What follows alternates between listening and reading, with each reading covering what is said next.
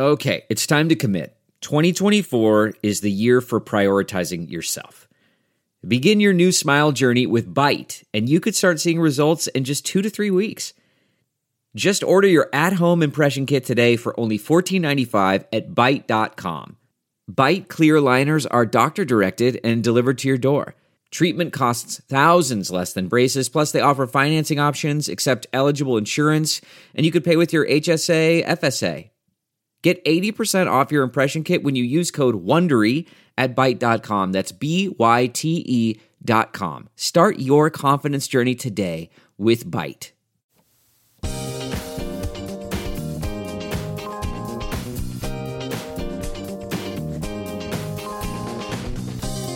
Your Ben Joravsky Show for Tuesday, November 22nd is coming right up. It's brought to you in part by SEIU Healthcare Illinois, Indiana, the Chicago Federation of Labor, the Chicago Teachers Union, and Chicago Reader. ChicagoReader.com for everything there is to know in the city of Chicago, where to go, what to do, what to eat, what to drink, and every now and again, what kind of cannabis you can find at those dispensaries in town. And so much more, including columns from our very own Ben Joravsky. And speaking of Ben Joravsky, he's got a guest today, Marc Sims. You may know him. He's coming up in just a bit. Here's Ben. Hello again, everybody. Ben Joravsky here. We're calling this Mayor Trash Talk Tuesday, and here's why. Because the trash talking is hot and heavy. That's why. Monday, a bunch of candidates for mayor and aldermen submitted their petitions to get on the ballot, thus officially launching the mayoral campaign season in the city of Chicago. We just finished the midterms. We just got over the anxiety, the frustration, the fear, the momentary jubilation, the hard set in reality. The MAGA still holds the House. All that, just got through with that. And now, start your engines. Getting ready for a mayor's race. By the way, just before I go any further, I want to say I am not in my attic in Chicago. I am in this very tiny Airbnb in Los Angeles. I'm visiting my kids. They're not kids, they're grown women. All right. I'm visiting my children for Thanksgiving, a whole bunch of hanging with the millennials and babies to millennials and having a lot of fun. But onward and upward, got to do that show. So I do the show wherever I am, and my distinguished guest, Marc Sims, sitting back, ready to join us. Before I bring on Marc, let me get back to the topic at hand, which is the mayor's race. And, I'm totally obsessed with politics, as you know, ladies and gentlemen. I know not everybody shares my obsession. For instance, I'm in Los Angeles right now, and I'm aware that they just had a mayor's race. And even though I do not have access to the newspapers in Los Angeles, I sort of follow it from afar. And I know enough from that. I go in and I see the signs that are up on lawns, et cetera, and so forth. And they elected Karen Bass as their mayor. She'd be a man named Rick Caruso. In a lot of ways, there's some kind of parallels to Chicago. Karen Bass, a congresswoman of the leftist persuasion, more or less a Bernie Sanders Democrat. I thought Joe Biden might pick her as his running mate. If you recall, for a while, Joe Biden was considering selecting her. She was on the list of candidates, and then he took Kamala Harris. I often wonder, what the difference make? Karen Bass is, I think, just more a forceful lefty. Not really a lefty like the people who come on my show lefties, but more from the left flank of the Democratic Party than Kamala Harris, who's more mainstream and centrist. So I'd be kind of curious what would have happened if the roles reversed. Anyway, she picked herself up from that disappointment, ran for mayor, ended up against a rich former Republican named Rick Caruso. And here's where the parallels to Chicago come. Caruso used his money, his fortune, and his tough on crime campaign. Got an endorsement from the Kardashians. Which one? I can't remember, so don't ask me.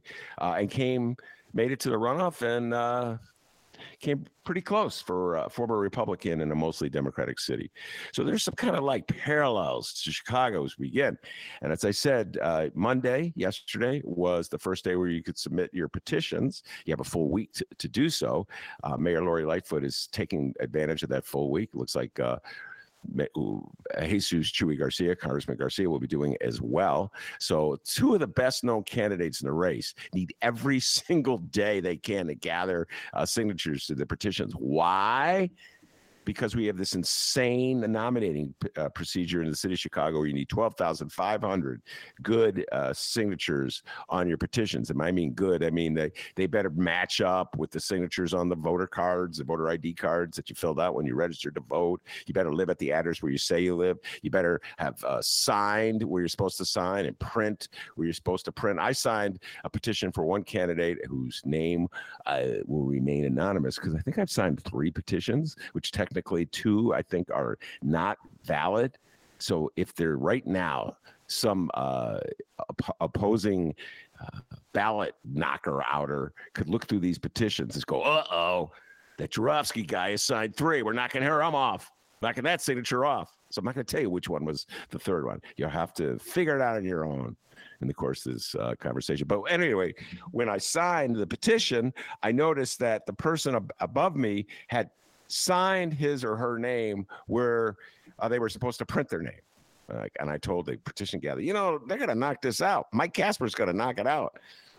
I always give like 10 trivia points to any petition gatherer if they can identify Mike Casper. That's a deep dive, ladies and gentlemen. Mike Casper is an election lawyer, works for the Democratic Party. He's Rahm's lawyer, Madigan's lawyer. He's the guy that knocks out the people who have hope, who like want to be the Democrats in the Democratic Party. Bring in Casper, knock him out. That'll teach those lefties. Anyway, so I go, Mike Casper will knock him out. And they go, what? Who's Casper? And I forget. It's not worth going into. So anyway, most people in the city of Chicago are not really paying attention to the mayor's race. Let's be honest, ladies and gentlemen. The Ben Jarofsky Show exists in a world, I call it lefty land, but it's also political land. Anybody who listens to the Ben Jarofsky Show is pretty obsessed with politics. So they know that this is the first week to gather petitions, and they know you need 12,500 good signatures, and they know who Michael Casper is, and they know the games that, let's say, Ricky Hennon and Willie Wilson will be playing to any black candidate who gets in the race. They know this because they listen to our show, and they read my column. They know what's going on in the city of Chicago. Can't fool them. But I hate to say this, ladies and gentlemen, the vast, vast majority of people in the city of Chicago do not listen to the Ben Jarofsky Show. My distinguished guest is nodding his head. He goes, yeah, that's true. It's a shame. They don't listen to my podcast either. Oh, man. People in Chicago go, I'd rather be ignorant, not know anything, than have to listen to a show about politics. Anyway, so the vast majority aren't paying attention. They don't know what's going on. It took so long for them to learn that there was a runoff system in Chicago. And even now, I'm not quite sure they understand. I remember when Rahm made the runoff, was in the runoff, forced into the runoff by Chuy Garcia in 2015. And voters tell me, wait a minute, I already voted. I got to vote again? And here's the thing, folks. You could study politics. You could take that deep dive and know every single candidate, know all the rules and regulations. You know who Mike Casper is. Know who Ricky Hendon is. Know who Willie Wilson is. You can know all these things. Well, I think pretty much everybody in the city of Chicago knows Willie Wilson. You can know all these things about politics, and guess what? Your vote counts every bit as much as the guy who goes, I don't know. We got to vote again? Huh? That's the way it goes in a democracy.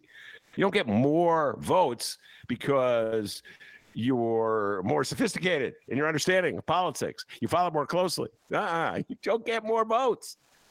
Oh my God, I'm going to get in trouble with all my lefty listeners who say, stop shaming the voters. All right, I'm not going to shame the voters anymore. But in reality, most people in the city of Chicago don't start following in the mayor's race really closely until the Super Bowl. So the mayor's race, I think, is sometime in February. Having the coldest time of year. The things you do in Chicago, people, and you accept it. Like, why would you have a mayor? Have you ever heard of winter in Chicago? It's freezing. That's when you have your mayor's race. It's cold. This is like another obstacle to keep people from voting. They already look for any excuse they can not to vote. I don't know. There's no difference between the candidates. I don't know. Crime and poverty still exists, even though this person said that they would get rid of it. Hello? They're not going to just get rid of crime and poverty in one election. It's like an ongoing fight. I'm not voting. There's already these obstacles, these man-made artificial obstacles that people come up with because they're lazy, don't want to vote, don't want to take a stand, don't want to pay attention. Would rather watch White Lotus or whatever they're watching on TV. I just say that because I watched an episode last night. There are all these disadvantages right now. Do you add one more? An election on the coldest days of the year. I know global warming is coming, but still, it's pretty cold in February in Chicago. Any excuse Chicagoans have not to vote, they will take. I think the turnout last I saw for the midterms was in the 40s. Talking about this with Alden Lowry. I urge everybody to check out that interview. Great interview. Alden Lowry, really, really smart man. Really takes a deep dive on a lot of issues. He's pointing out like all that fury over the midterms and like 40% turnout in the city of Chicago. It's pretty appalling. Anyway, but folks will eventually start paying attention. But the people who really are in the know will be paying attention right now, and they're listening to the Ben Joravsky Show, and I appreciate every single one of you. Here are the candidates who filed yesterday their petitions. And so again, 12,500 is what you need. They always brag about, I got 30,000, I got 40,000, I got 50,000. Yeah, you need a lot of signatures because they're going to be knocking off signatures. Ricky Hendon will be in that room for Willie Wilson, knocking off signatures. Willie Wilson filed, Paul Vallis filed, Cam Buckner filed, State Representative Cam Buckner. Brandon Johnson filed. He, of course, was Chicago Teachers Union, on the show a week ago or so, and a Cook County Commissioner. Sophia King filed, the Alderwoman of the 4th Ward. She is running for mayor. And Jim Al Green, the activist. This is his second go-around. I believe Ricky Hendon and Willie Wilson knocked him off the ballot in 2019. And as I mentioned many times, DC City so real. They almost came to blows, Ricky Hendon and Jim Al Green, in that petition challenge. So he filed. We'll see if he makes it. And then for Alderman for the 1st Ward, just run this by you. Proco Joe Moreno running again. Sam Royko, the son of Mike Royko, legendary Chicago Daily News columnist and Sun-Times columnist and Tribune columnist, but his greatest days with the Daily News, I think everyone will agree. And Daniel Espada, the incumbent alderman, good Democratic socialist leftist, and they'll be running crime, defund the police. How dare you be scared, first warders? I can hear already. And then they like the trash talking for mayor. Mark Sims sitting on deck, the trash talking in the mayor's race already. It's like Willie Wilson. Well, I filed first. Lori Lightfoot can't get her petitions again. Like anybody cares. Paul Vallis, trash talking Jesus Chewy Garcia. Oh, wow, he got in the race kind of late. I was in the race early. Well, one guy, he was a congressman. He had other things to do, Paul Vallis. Random trash talking. Brandon Johnson, his people were out collecting signatures on election day, the midterm election day, and they hundreds, thousands of signatures.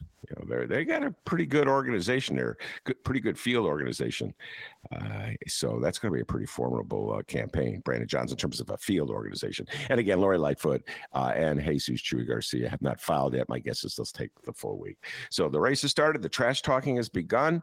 The people who really pay attention are paying attention, and the vast majority of Chicagoans are wallowing in their ignorance.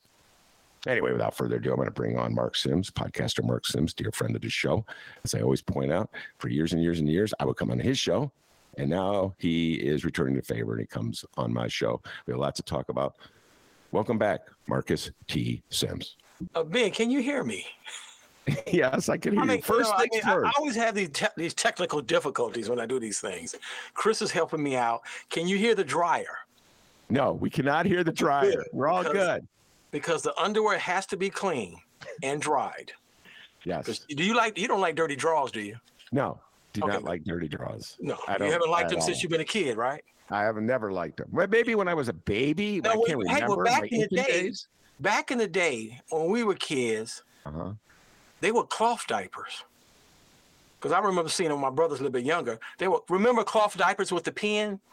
Yes, I remember. They don't have now they have a clamp. They still have them in the universe. Do? Yeah. Oh, I know. There's certain people like, the environment I got to wear. But I'm saying, can you imagine changing dirty, poopy diapers and washing them? Ugh. Yeah. Well, as I recall, my wife and I were big believers. I just like. Wait. Y'all did cloth diapers? Yeah. Oh, yeah. You were those liberals. Wow. Yeah. A North Side liberal. Yeah, North Side liberal. That's what I was talking about. Okay. All right. This is a tangent within a tangent, but no, I don't know if, by the way, I don't know. So I don't know if cloth diapers are still a thing, but there was a brief comeback around in the 80s. And so my wife was a big believer, and somehow or other, I don't know how a Channel 9, enterprising Channel 9 reporter was doing a story on it and was connected with my wife.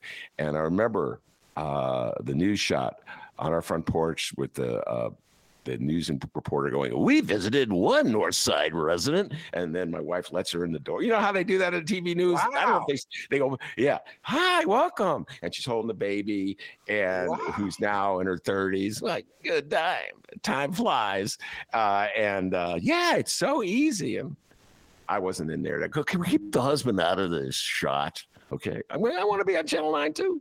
Anyway. I mentioned dirty draws because people rather talk about dirty draws than or dirty underwear versus politics. All right, well, let's get down to business.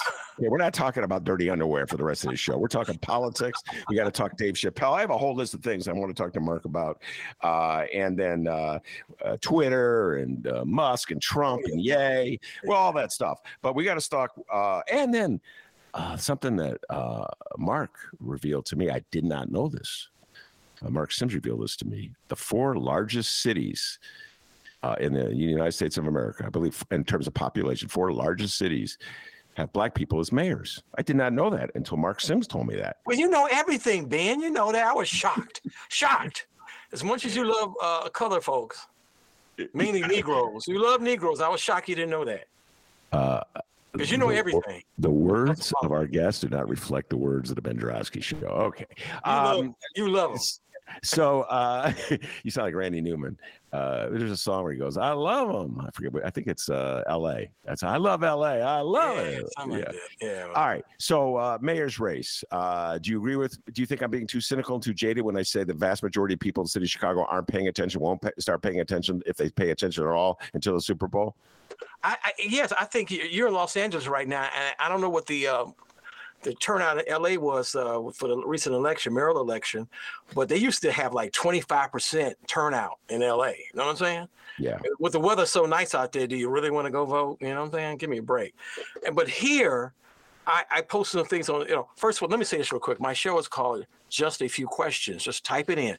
Just a Few Questions podcast. I think about 60% of all podcasts go through Apple. People listen on Apple Podcasts, believe it or not. I read that one time, one source. But it's an Anchor podcast, really cheap website, because that's all I got. I got a low budget podcast. But I don't have that extravagant budget as Ben Joravsky. He can do a show from Los Angeles, California. Like, you can do one too. Yeah, right. I'm in the hood, man. People murdered walking distance from my house. Jamal Greens he's not too far. His office is not far from my house. And if it's closes down soon, we know he got kicked off the ballot or something, right? Yeah. You don't know, right? For him again. Yeah, I know. But I posted this recently on Twitter. I know you love Twitter. You love Elon Musk and Facebook. I did the Facebook too. And hopefully I try to say a lot in 2 sentences because I can barely see. You're a writer. I can barely put 2 sentences or 2 words together. And it's just really, I take a whole half an hour to do this, maybe a whole day. But I said there are seven African-American candidates running for mayor against Lori Lightfoot. And now the next line says, there should be no wonder why. That's that Wright Elementary School, CPS school education. You should understand why we have so many issues. Why African Americans have so many issues. You can see when you have 7 black people running against the mayor of Chicago. It's insanity. Most of it is ego tripping. I got it. I consider running for mayor of the 21st Ward where I live at. And it was just all ego. I wasn't qualified for the damn job, but I was all ego. So I didn't run because I knew it was a waste of time. So it's really sad to see this, that all these black people running against Lori Lightfoot. Not so much against Lori Lightfoot, but it's just like, it's ridiculous. Most of the crime in Chicago is black folks committing all sorts of manner of crime. And we know that's a legacy of slavery, which Thomas Sowell does not agree with if you ever get to the Thomas Sowell. We're going to get to Thomas Sowell. I know. I keep promising. He don't agree with that kind of stuff. But it is a legacy of slavery. And the number of black people running for mayor is a legacy of slavery. Yeah. We still have to prove that we're just as good as everybody else. We still have to prove that, some of us still have to prove that while we're capable. It's insanity. I know it's not going to be like the debacle of I like talking about the debacle of Sawyer and Evans. For you youngins who don't remember, Sawyer and Evans. And that was insanity. I remember being at the Bismarck Theater, which is called, I think, the Cadillac Palace now, right? I should have wrote this stuff down. I should have had what do you call it, journal, diary? But I was standing right behind Tim Evans as he started to march through the aisle of the Bismarck Theater to go on stage doing the big brouhaha against Sawyer and Evans. It was palpable. It was something to see back in the day. That whole era, that whole political era with Harold Washington and the death of Harold Washington was something to see. We'll never see, probably see in this town. So this is not Sawyer and Evans, but it's really despicable that 7 black people, as of right now, some people are going to get kicked off the ballot. All right. And running, it's sad. It's really sad. All right. Well, I want to follow up because you said sad. And so I want you to explain that. Why do you think it's sad that 7 black people are running, and 3 of them at least, I do not believe will make the ballot. But put that aside. Well, that's what I'm saying. I can see, as of right now, I shouldn't say you shouldn't run if you're illegitimate, but Brandon Johnson is a legitimate candidate. Willie Wilson's a legitimate candidate. The rest of them, you run because you may win, like Lori Lightfoot won. I just recently saw City So Real. Yeah, was it Mr. James? What's his name? Steve James. Steve James. Lives somewhere out in Oak Park or something. So he did this, and I went to the library. I don't have the big budget Ben Jarofsky has, so I used my tax dollars and go to the library and saw the video, City So Real. It was very good, and reminds you of stuff that you forgot about, even 4 years ago. So Lori Lightfoot I thought she was the best candidate, but there's no way she was going to win. But the stars open up and the stars align and the seas open up, and she won. So you don't know who's going to win this time. But you will see right now it should be maybe Brandon Johnson, maybe Chewy, maybe Lori Lightfoot if she gets into the runoff. I don't know. That's why it's so. When I'm saying I love this stuff. It's fun. You have, in one respect, I don't like all the black candidates. That's sad. I think it should be like 1 or 2, maybe. I get that. Just like I think what's the young man with the 15th ward? He just stepped down. What's his name? Lopez? Well, no, he's now running. He said he wasn't going to run for alderman. He said he was going to run for mayor. Then he flip-flopped yesterday and filed his signatures to run for alderman for re-election on the grounds that, and his logic, there were too many candidates in the race, just making it easier for Lori Lightfoot to win. And by that he meant, and again, everybody, we have a runoff in Chicago. You got to learn that, Chicagoans. So they're all running, Mark, to be in the runoff.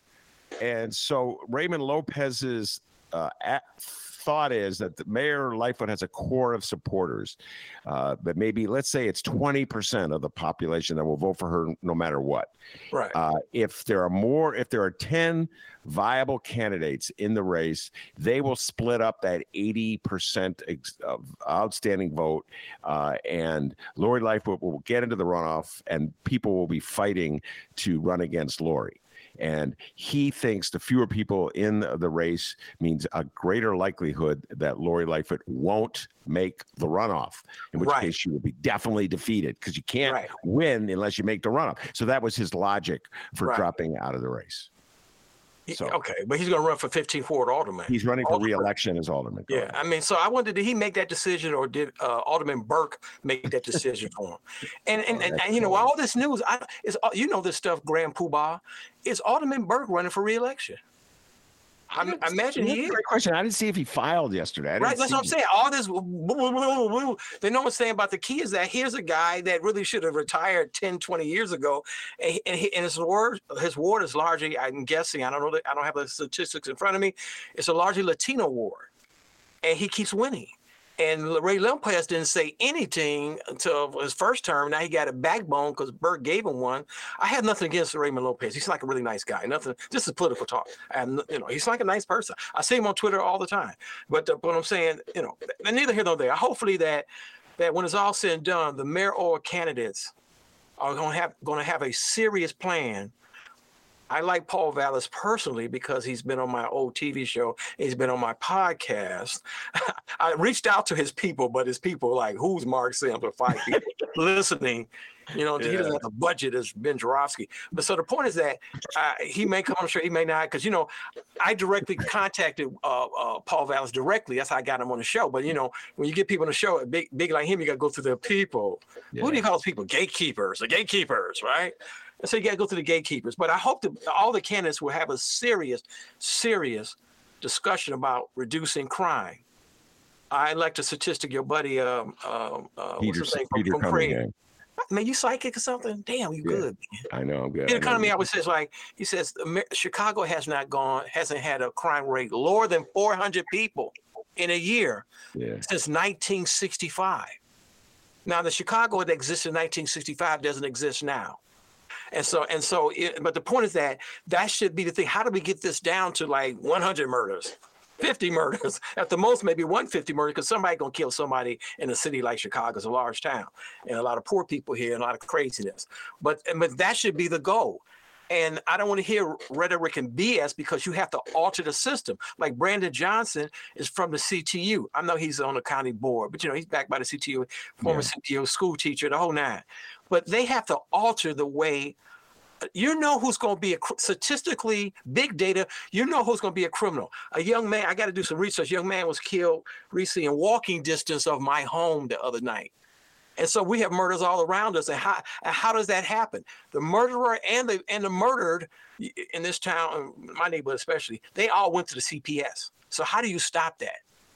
I'm a former high school dropout. I do have some experience about dropping out of school. You know what I'm saying? But the point is that was a long time ago, because the world is a little bit different since 1976, okay? Or 1980, if you will. And so, but the point is that I don't see anybody. Brandon Johnson, he sounds great, but the rubber hits the road when you really win. I like Mayor Lightfoot only because you introduced me to Mayor Lightfoot, and she was nice to me, and she took a picture with me. So it's your fault, Ben. It's your fault why I'm supporting Lori Lightfoot. Oh, you are supporting Lori Lightfoot. All right. Now, wait. Now, I want to get back to something you began with, and then I'm going to trot my thoughts out and get your response. So you said there's so many black people running for mayor of Chicago. And Chicago, and the mentality of Chicagoans is so lodged in the past. And I'm not from Chicago, but I'm as guilty as Chicagoans in this way. I live in that city, become like the people in Chicago.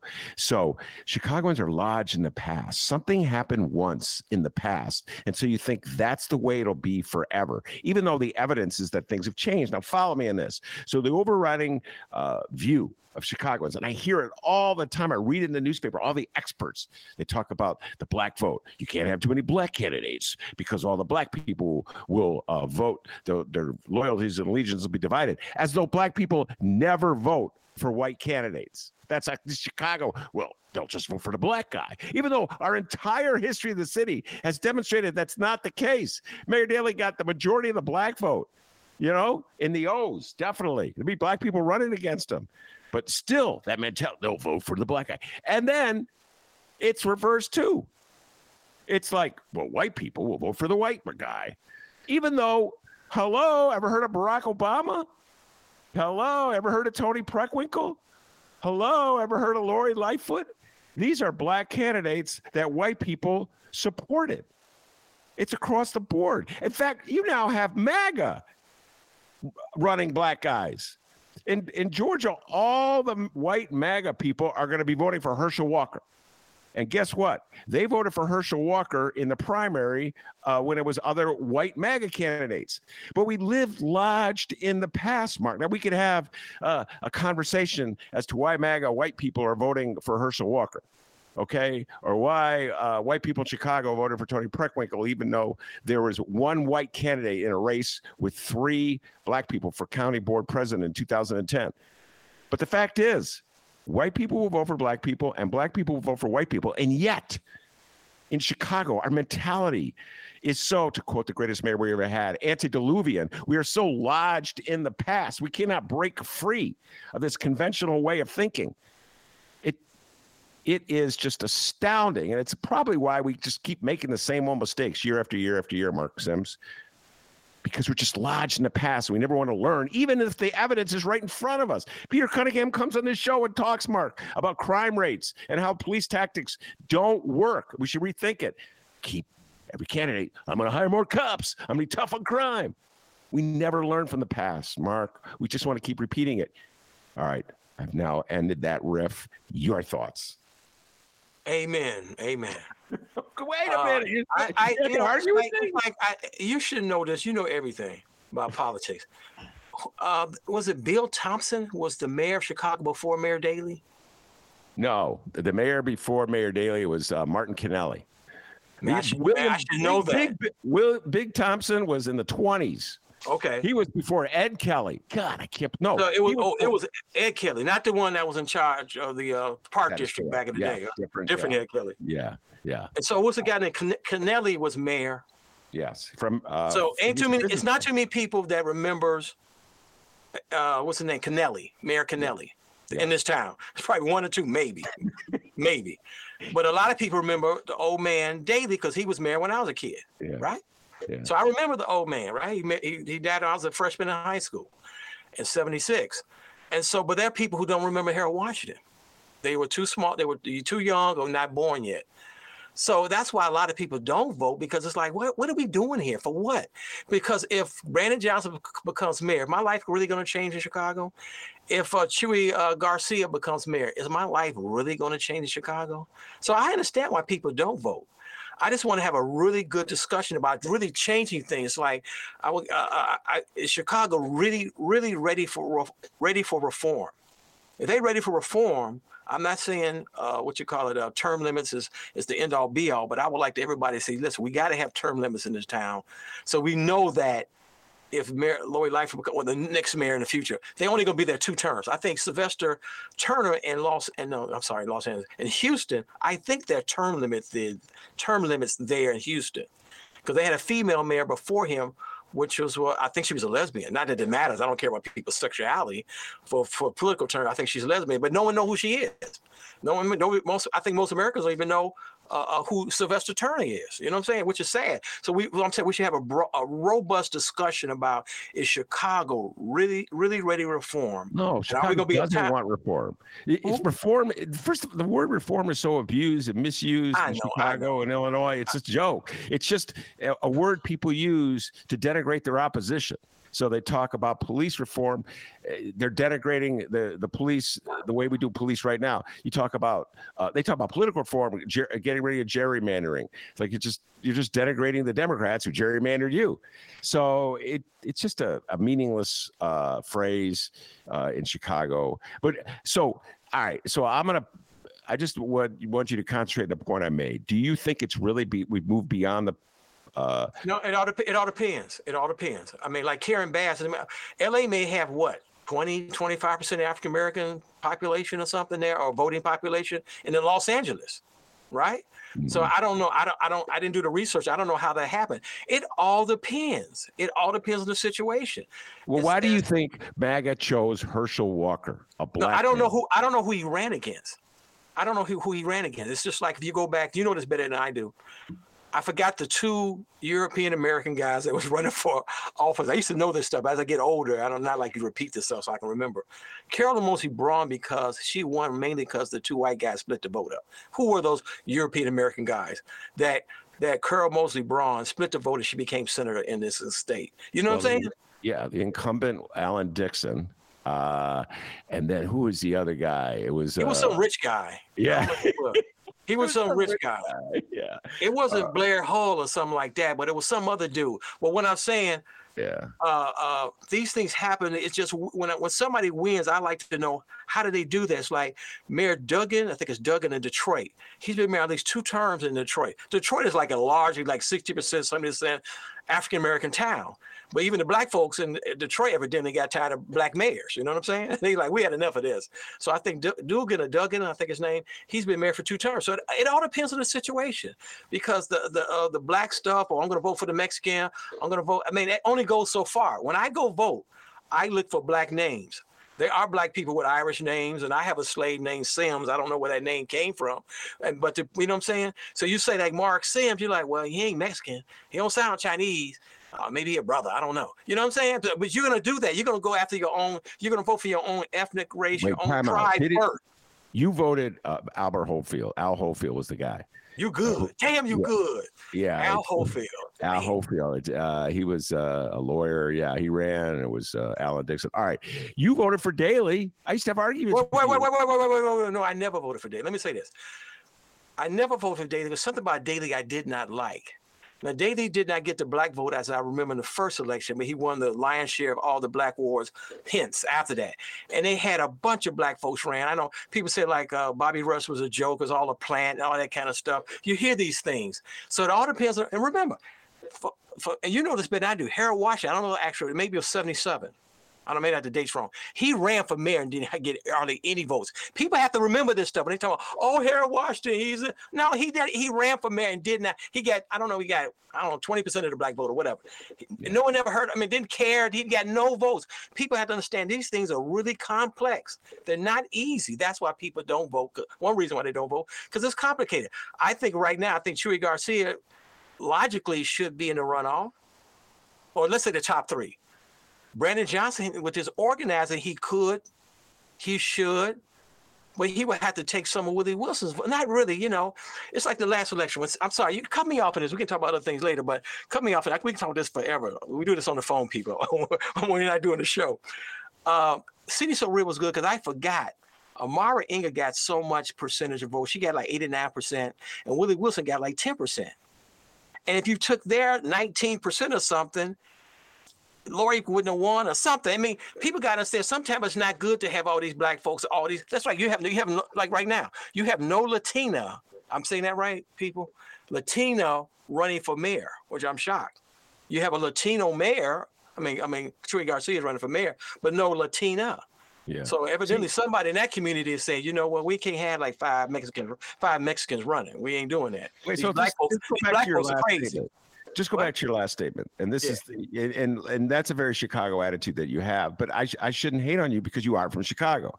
So you said you're from Chicago too. Willie Wilson. I know. I'm not from.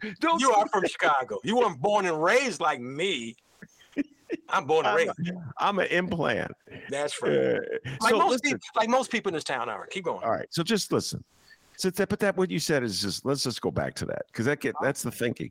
Amara Enya was a leftist, okay? And she ran. Willie Wilson is a Trump supporter. He ran. All right? So there's hear an echo going on. I hope this is not everybody else can hear the echo. Oh, there we go. The echo's gone. So Amara Enya ran. She's a leftist, basically. Willie Wilson ran. He's basically a Trump supporter.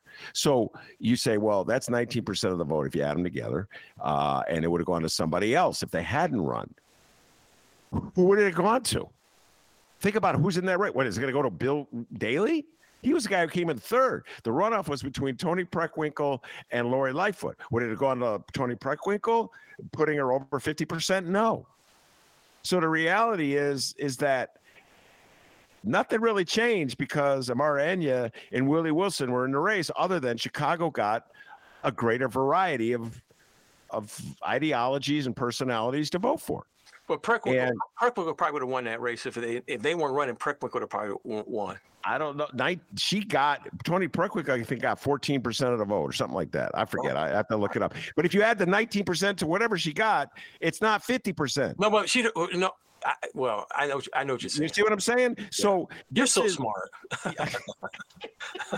That's why you know. I do like to point out that I took freshman algebra at Evanston High School and I got a C. I just want people to know that I'm no dummy. Okay, I got a C. All right. Well, I failed pre-algebra and went on to drop out of high school. Pre-algebra sucked. Couldn't get it. Yeah, dude. High school. If I had known you back then, I would have carried you over to finish line. Two of us would have been like. All right, but I'm going to be in a campaign for the remainder of my life to try to get Chicagoans to just have just a different view about their city. And one of the views I would have them just address, as wretched as we are when it comes to race relations, as segregated as we are as a community in the city of Chicago, as unlikely it is that black people and white people ever have any encounters other than maybe on the train. We are better in terms of voting than like in 1983. I just think that's look at this. So like I'm sorry, cutting you off. If Chuy wins the runoff, and we'll see how many votes he gets from the African American community. Because he could, like I said it before in the show, he could have won if he said, I know y'all like the Jewish mayor, but I'm gonna cut you black folks in on some of these goodies, some of these contracts, if you vote for me, the Mexican mayor. He would have won. Period. I don't think so. I think Barack Obama's endorsement, more than anything else, carried Rahm Emanuel over the finish line in 2015. In fact, it all depends on who you listen to. So I was reading an analysis in I think it was Crane's or the Chicago Sun-Times, really what's the difference, about the 2015 mayoral race. And they talked about how Chewy didn't have a plan, a fiscal financial plan for the city of Chicago. And I'm laughing because Rahm didn't have a plan either. It's all the same plan. Punt, punt, punt, and hope that the economy turns around and then brings in more taxes. That's their plan. That's all their plan. Rahm didn't have a better plan than Chewy, but that's the business community, the corporate Chicago's view. Right. Chewy didn't have a plan. And so in that worldview, Chicagoans are a bunch of sophisticated, fiduciarily smart people who are analyzing very carefully the plans of these mayors.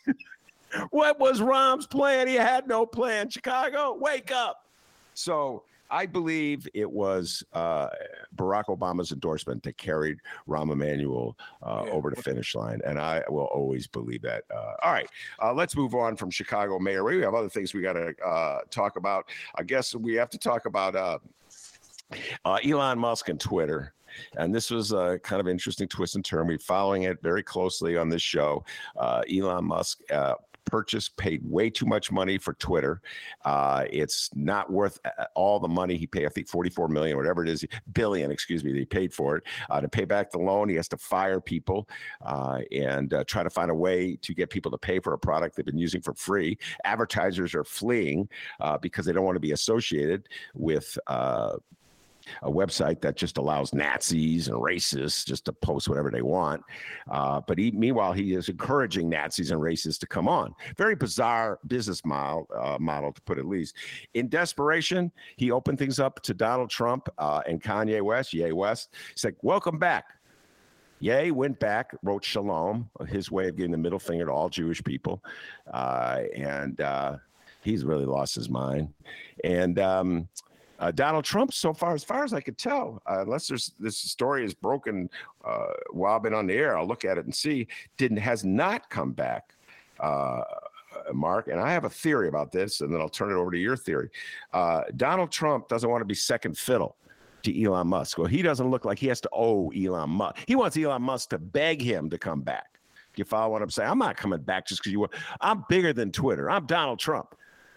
That is my theory as to why Donald Trump did not come back to Twitter. Your thoughts on all these things, Mark Sims? Yeah, I'll be brief as possible on Twitter. I'm addicted to the damn Twitter because I'm a loner in the basement of my house. So I got to reach out to the world via Twitter. I got some real problems, man.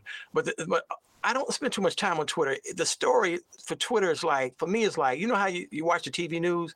They like to talk about the political context. They like to talk about politics as a horse race. You heard that term before, right? Mm-hmm. So I don't really care about Twitter's going to go broke and Elon Musk is going to lose $50 billion. That, for me, that's not the issue. The issue for me is that, and it goes to Dave Chappelle or Mr. Kanye West. What's his name? Ye now? Ye? Yeah. Is that we don't, in this country, we don't have really serious discussions about free speech, about what is bigot, what is racist, what's the line that you cross and can't cross. It's like, if I'm sure glad to have you as a friend, Ben, because when I think about saying something about the Jewish people, I'm like, oh no, I got to run it past Ben. Ben, you know what I'm saying? Because I don't want to say something stupid. You know, I was testing some jokes out for you earlier, and you said, no, Mark, don't tell those jokes. And that's what Kanye should have done. You know what I'm saying? So Twitter is a great utility. And that's how I see it as utility. So let's not focus on Musk. If it goes kabooey and goes down the drain, he loses $100 billion, something will fill that void. It may take a while, but something else will fill that void. So let's not talk about Twitter. I like to talk about, what does that mean having Ye coming back? Because when I go to Twitter, I don't see the crazy stuff. I really don't.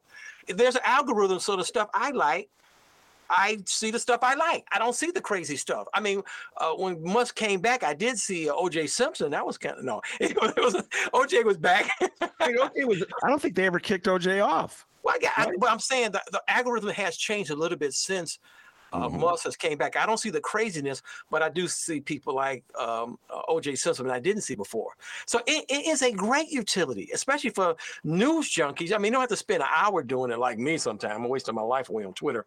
But it's a great utility because there's a lot of articles I won't see on Facebook or Instagram or whatever, but I'll see on Twitter. So it's a lot of stuff I just would not see because I don't get the newspapers to my house like Ben Joravsky. So it's a lot of stuff I just would not see if I didn't go on Twitter.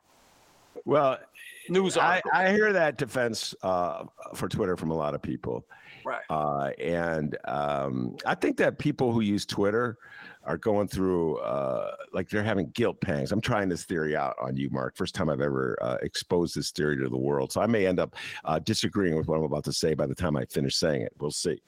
But I think a lot of people, I've been reading people like they're a little defensive about why they're on Twitter. And they always explain, well, I'm not one of the knuckleheads spreading hate, okay, and division. I'm the one who used Twitter to keep up what's on the news. And I have a viable reason for Twitter. I remember this argument. I remember people like when early days when I first was coming face to face Twitter, it was like 40 characters at the time. Like, what? Why would anybody want to limit themselves to 40 characters? That seems ridiculous. And then a lot of Gen Xers at the time. Gen Xers were the one, they would make fun of me, because they were like really into Twitter, and they would say, well, there was just a revolution in Egypt. And it was because of Twitter. So, Ben, you're out of touch. And then, of course, Twitter led, that revolution has died, and Twitter in this country led to Donald Trump. So I don't hear too much from them. But I think it's like people are embarrassed to be associated with Twitter, and yet they enjoy it and they love their little world. As you said, if you can carve out your own little universe on Twitter where people feed you articles that you agree with or wisecracks that you agree with, and you feel good about yourself. You don't think about the total universe of hate and pollution and toxicity that is emanating in the world. And so I've heard a lot of people defending Twitter in this regard. And my comeback is, guys, if you just subscribe to, let's say, the New York Times or the Washington Post or CNN, you'll get all the news. No, there's a lot of stuff you're just not going to get in the major media, man. You know that. It's a lot of stuff you see. One story that you got from Twitter that you wouldn't, if you just relied on. Right now, the big thing one of the things I like to look at is it's a lady named Emily Hanford. I had her on my show years ago, whatever, and she writes this stuff about the science of reading and dyslexia and stuff. And if I didn't have her feed, I would miss a lot of stuff. I mean, life will go on. I'll adjust if I didn't have Twitter. I get it. But there's a lot of stuff I just don't see. There's another lady I interviewed years ago, and Natalie Wexler. Natalie Wexler works for, I think she writes for Forbes and stuff. So I don't read Forbes, but I see Natalie Wexler, or even like, what's the guy I had on, Ben? You know stuff better I do. I had this book right. Oh, the book is right here. No, the book is over there. Okay. Richard V. Reeves. Richard V. Reeves. Oh, man. Yeah, that was a great get. Yeah. Richard V. Reeves is from the Brookings Institution. Yeah. So I do this all the time on Twitter. I send a message out. It'd be great to have you on the show, something like that. And he said, cool. And he came on the show. So without Twitter, I would not have it's a few people I've had on the show. Without Twitter, I would not have had him on the show, because when I go directly to a person like from the Brookings Institution, you got to go through the gatekeepers, and they're like, Mark Sims, Southside? Hell no, he can't. No. And so, there's some value in Twitter. It really is. But the point is that it'll never be as big as TikTok, because TikTok is, you ever see TikTok videos? They're really good. I don't have TikTok. I just see it off of Facebook. The TikTok videos come on Facebook, and I see them, and they're really good. They make fun of people like you and me, by the way. I just saw somebody making, I forget where I saw it. It could have been on Instagram. Mm-hmm. They make fun of people like you and me. We don't subscribe to TikTok. We're too old. We're not part of the TikTok universe. Right. But when TikTok drops, like a week later on Instagram that TikTok's great, man. TikTok is great, but it's just, hey, listen, people talk about Twitter, the chat, and it was cracking about Twitter. People go on Twitter saying, "I'm leaving, goodbye, people." I'm like, just leave. Don't say goodbye on Twitter. Just freaking leave. If you don't like Twitter, you're saying goodbye on Twitter because you don't like Twitter. Just leave. We won't miss you. Beat it. Where was I about Twitter? I don't know, but it was a great riff. Yeah, no, but it's sickening. So I'm saying, so I tell people that I'm going to leave Twitter. So I show a picture of the Chinese president, I can't say his name, and a picture of him waving, and it says, I put down, Twitter welcomes you. So if you leave Elon Musk is so bad, then you go over to the Chinese government for your TikTok. So what's worse, Elon Musk or the Chinese government? Well, that's presuming that the Chinese government controls TikTok, which I don't believe. A subject for wait, you know this, but in China, they don't let their children, because it's an authoritarian state. They don't let their children in China watch TikTok all day. They limit it some kind of way. I don't know how they do it. So it's I mean, it's all good if you just do it a little bit, right? By the way, this is breaking news on the New York Times, proving my point that you can learn about what's going on in the world without having Twitter or TikTok or Instagram. And just turn it down, Mark, because I'm getting the echo again. Yeah. Yeah, but here's the headline. Supreme Court permits House Democrats to obtain Trump's tax returns. This just broke. And I know a lot of you go, oh, you'll be talking about that with Monroe tomorrow, Wednesday. Monroe will not be here. He, too, is in California, but he is on a vacation. He goes, Ben, I'm too busy. I'm not going to come on the show tomorrow. But next week, I know we'll be talking about that. So the House Democrats will obtain Trump's tax returns right about the time the Republicans take over the House. So you watch the Republicans taking over the House. They all go, we're all about getting out the facts and all the breaking into the secret government files and the secret state and all that dark state. Well, I'm sure they're going to do what they can to block the world from seeing Donald Trump's taxes. Anyway, that story is breaking. All right. I've been promising to have a Thomas Sowell discussion for the longest time. David Seaton urged me to read a book. Thomas Sowell is a conservative thinker, been around for a long, long time. He's with, I believe, the Hoover Institute, and he's a black man. And as such, he's like how do I put this? He gives a very impassioned, but factually supported backing or endorsement for many of the most conservative viewpoints of the Republican Party over the last 40 years. And that includes like the Reagan years and the impact of welfare on the black community. And he goes beyond just the black community. His essay, I thought was brilliant about Jewish Americans as the middleman minority. So I actually, even though we're ideologically apart on a lot of issues, Mark Sims, have come to really respect Thomas Sowell. Now, so I had the conversation. David made me read the book or asked me to read the book, which I did, Black Rednecks and White Liberals. And then we ran out of time to talk about it. I talked about some of the ideas briefly with Alden Lowry, another great thinker who was on the show last week as well. But I want to get your thoughts. We'll talk about the argument he advances in Black Rednecks, White Liberals, and that is this, that an insistence that black people have suffered because of slavery, because of the legacy of slavery, is keeping black people back. And if they broke free of that and stopped making excuses for where they are and just embrace the freedoms that exist in America, they would be, as a group, achieving more.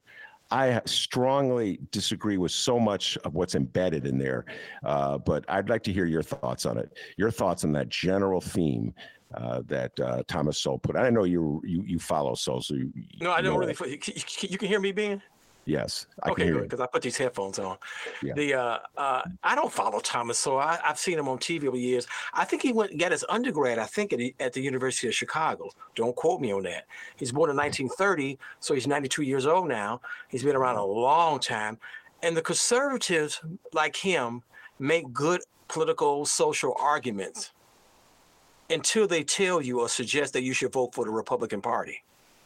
And that's my problem with a lot of conservatives, because they say all the right things. You can't really argue with Thomas Sowell on some of the stuff, but the legacy of slavery is real. You know, this is my pet peeve. And I was talking about how all these black people are running for mayor, 7 people running against Lloyd Lightfoot. That means 8 African Americans running for mayor. That is a legacy of slavery. And also the shootings in Chicago, the black folks killing each other, that's partially, a legacy of slavery. I have a lot of self-hate for my people. I ain't gonna lie to you, because that is a legacy of slavery and a legacy of being in this country, being brainwashed by the media on just the images you see on TV and the movies and everything. And so the legacy of slavery is real. Remember, my name is Sims. Where did I get that name from? How did that come about? I don't even know. My parents are African American, grandparents are African American, so I don't know anything about great grandparents or great great grandparents. I don't know where the white bloodline came in. We are a weird people, so you cannot dismiss the legacy of slavery. That's why I was talking about us, all the people running for mayor, because we have this disunity. Because they house Negroes, field Negroes, everybody know this story. They divided and conquered us on the plantation.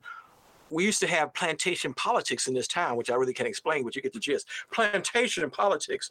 So we've always been divided and conquered. In fact, all peoples are divided and conquered on some level. And so the legacy of slavery is real. But they used to talk to a Thomas Sowell, or what's a guy named Darren Bailey. So how are you going to fix that? What are the policies, prescriptions that the Republican Party are going to enact that's going to help low-income Black folks? Because we live in a capitalist society, and there's going to be poor people. So the question is, what type of lives they're going to have being poor? I'm in the hood, as they used to call it. It wasn't the hood when I grew up here. It's the hood now. So the point is that, and I don't plan on leaving. The only thing that make me go, of course, is crime. But the main thing is like, how can we live in this low income and make this low income neighborhood crime where people are murdered? At least 1 or 2 Black people are murdered in this town every day. Some in this very neighborhood I live in. Every once in a while it happens. And how do we do that? Because you're going to have poor. So how do you do that? Because we do need health care. Like, I think we should have universal health care in this country. But I don't think you should be running to the doctor's office because your stomach hurt. You know, when I was a kid, you get some what's it, ginger ale? What's the other stuff? Baking soda for that stomach ache. You don't run to the damn doctor. I saw that on a job I had recently. It was a young lady, and she went to the damn Mercy Hospital. I shouldn't say damn, but Mercy Hospital, because her stomach hurt. Because she's poor, she can get away with that. I'd be like, I get a stomach ache. I don't want to pay the damn copay at the doctor's office or whatever. So I'm like, I just deal with my stomach ache, right? Whatever it is, right? So that's the kind of discussion we should have. We should have universal health care, but it should be tied to wellness, and we shouldn't be allowed to run to the damn doctor because your finger hurt or whatever, right? That kind of stuff. But the Republicans don't want to have that type of discussion. And Thomas Sowell, I don't think want to have that type of discussion. And that's because we got to meet each other in the middle. We got to, or 50, 60, 40 or 70, 30. We got to cut the deal. That's why it's so tasteful when you can't say certain things. You don't want to have a broader conversation. That's why I could talk about Dave Chappelle. I'll stop there. Dave Chappelle's the man right now. All right, we'll close with Dave Chappelle. And I just, that it was a riff. I was really impressed with that riff that you just went on. I disagree with like 2 points you made. You talking about people going to the hospital or emergency room with a stomach ache reminds me of Gen Xers talking about, and I know you won't get this because you're not a sports fan, basketball players in the 90s compared to basketball players today. Basketball players, I've heard this so many times from Gen Xers, they were such a tougher game. They didn't complain. They didn't complain about fouls. LeBron's always complaining about fouls. Now you push a guy, he starts crying. And man, Steph Curry couldn't have existed in the 90s. I'm like, that's the greatest shooter ever lived. Stop saying that. So I feel as though if you have a stomach, you may have a serious problem. It's like, it's just a tummy ache. Man it up. The person dies of stomach cancer. So I'm just saying, Mark. Yeah, but you shouldn't go to the emergency room. Let's say that. I'll meet you halfway. Oh, I spent way too many times in emergency rooms that I care to talk about on this show, but we'll hold off on that for another day. Yeah, Dave Chappelle. I talked about him with Ramon Hussein. I hope everybody checks out that interview. I thought Dave Chappelle's monologue on Saturday Night Live was funny. I've watched it twice. I read it. There's a transcript I have. I read it. And I have quibbles. That's how I always do it with Dave Chappelle. I actually thought I had more problems with his trans jokes because I do believe that Dave Chappelle was just being mean with that stuff and just enjoying being mean, enjoying the power he had at the microphone. In this one, I feel like he was speaking more or less truthfully from his heart. And there's some pain there, obviously. as a black man, a comedian in Hollywood. It's like there's Jewish people all around him. He's like, how could you say we're exaggerating when there's so many Jewish people in this industry? And then he had that line, Mark Sims, where he goes, that's like saying there's most of Ferguson is black, but it's like saying black people run Ferguson, Missouri. And I was like, that's the line right there. It's like Jewish people have gravitated toward Hollywood. Why is that? Does that mean they run it? And what do you mean they run it? It's like, I used to deal with this in the 80s, Mark. I know I told you this. I came to Chicago. Like all of a sudden, black nationalists are telling me about the Jews who run things. I'm like, what are you talking about? I've been around Jewish people my whole life. Well, at least since I moved to Evanston. Nobody runs anything. You can't even get like two Jewish people to agree on something. It's like, who are these Jewish people that run it? No, Ben, you don't understand. I'm like, you know what I understand? You're insane. That's what I understand. I'm reading a book about the Jews right now. The Jews, I should say. You told me don't say Jews. You say the Jewish people. And that's the other thing. Look at it. Dave Chappelle, there's two words you can't say in consecutive order. The Jews. You can't say the blacks. Who's going to say that? I mean, it's like, why do you want to say that? Anyway, why do you want to say that? You know what I'm saying? For all you Chicagoans that have been around, Neil Gabler wrote a book years ago called An Empire of Their Own, how the Jews invented Hollywood. Yes. And then remember, I think he went to Lane Tech. I was looking at Wikipedia. He went to Lane Tech and did very well in Lane Tech, right? Now, I saw him on PBS a few years ago. His house in the Hamptons was deteriorating. It was on some PBS News hour. Now, the other book I have it somewhere in the house, Ben. In my archive somewhere. It's called the Protocols of the Elders of Zion. You don't even right? want to have that. Oh yeah, somebody gave me that book like 30-something years ago, and they're like, "Yeah, you got to read this about the Jews and the Goyim." I didn't know what a Goyim was, right? I got the Elders of Zion. I'm showing you the book for people at home. This is the Jewish phenomenon. When I did Uber, I had a Jewish guy. I don't know how we get started talking. I didn't know how he was Jewish. I didn't know he was Jewish. Whatever. But the point is that I told him about this book. I read like 20 years ago, whatever. I got it from the library the other day. The Jewish phenomenon, but it's a really good book of why the Jews are so successful. And he said, "Oh, this is some bad Jewish." It's not it's not about bad Jews or something. It's a good book. We all can, especially African Americans, we can learn a lot from, and other ethnic groups can learn a lot from this book, The Jewish Phenomenon. I can't say the guy's name, Stephen Slyberger or something. He's still living. I see him on whatever.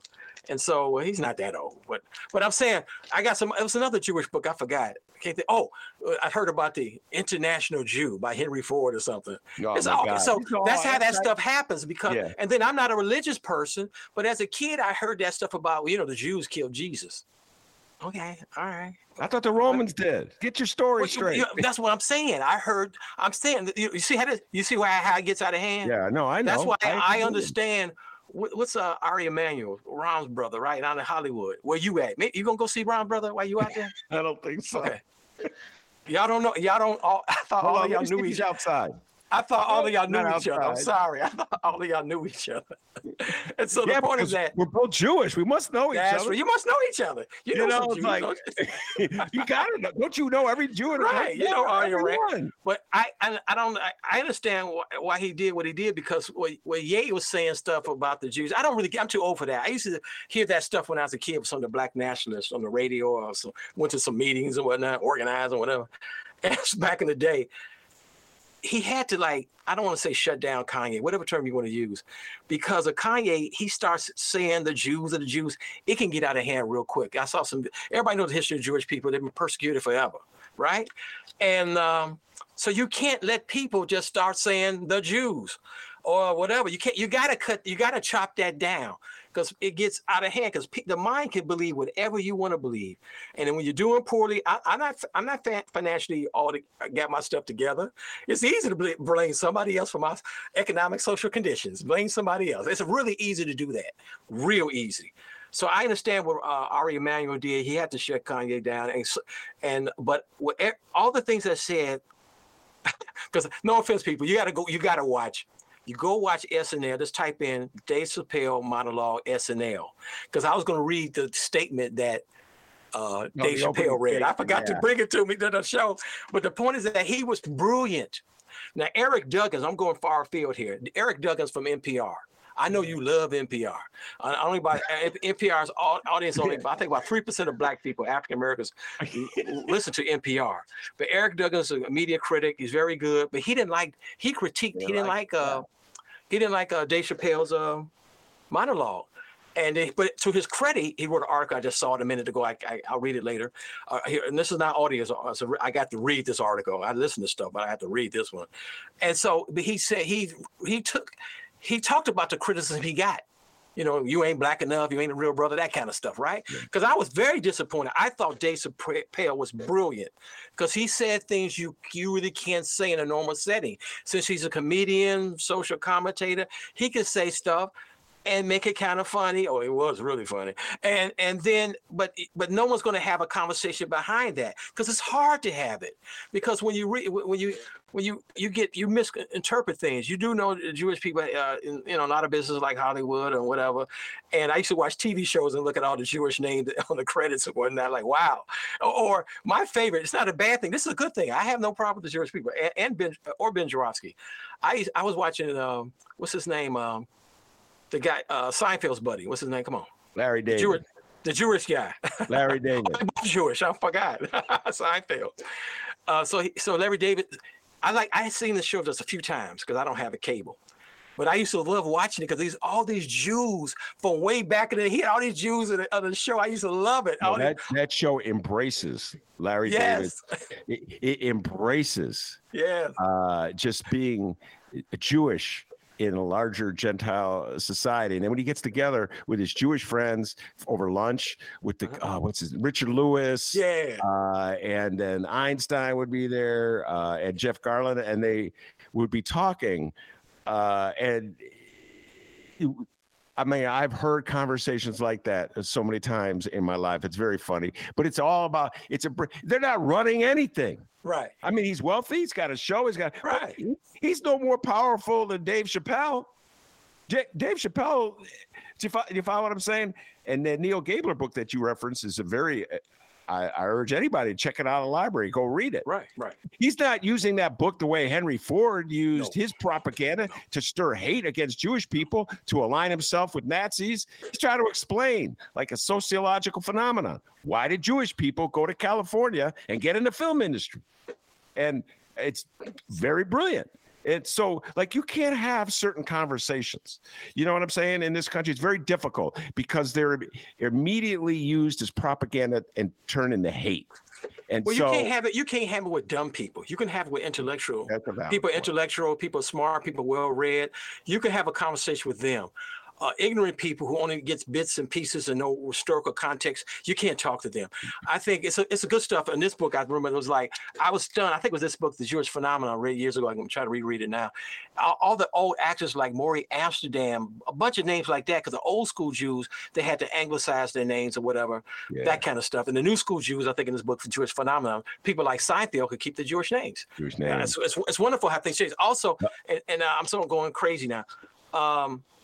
Malcolm Gladwell, I think in one of his books, he talked about, I just forgot. I'm getting old. I don't know. I'm just going to urge everybody. We talk about Tom Sullivan's essay on the Jewish as a generic ethnic group, where he compares Jewish people to like. I remember now. Ben, let me do this.